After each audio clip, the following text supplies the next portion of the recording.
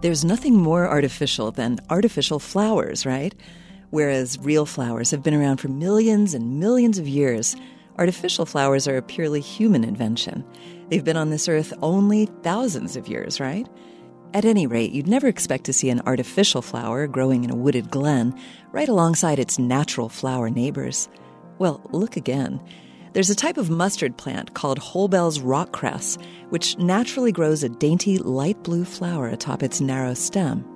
Without a doubt, these are natural flowers. But wait, sometimes you'll see a Holboell's rockcress sporting a bright yellow cluster of leaves that looks suspiciously like a buttercup. What's going on? Those yellow leaf clusters are natural artificial flowers. What happens is this. The plant gets infected with a type of fungus called rust fungus. This fungus causes the plant to stop its natural flower production and to produce a leaf cluster instead. The yellow fungus cells then gather along these leaves, providing the fake flowers artificial coloring. Just as natural flowers attract insects like bees and butterflies, these artificial flowers do too.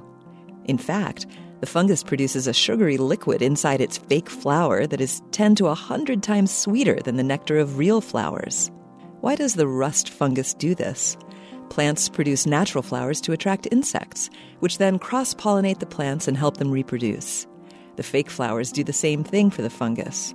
Insects cross-pollinate the fungus colonies, helping them reproduce, which leads to still more natural artificial flowers.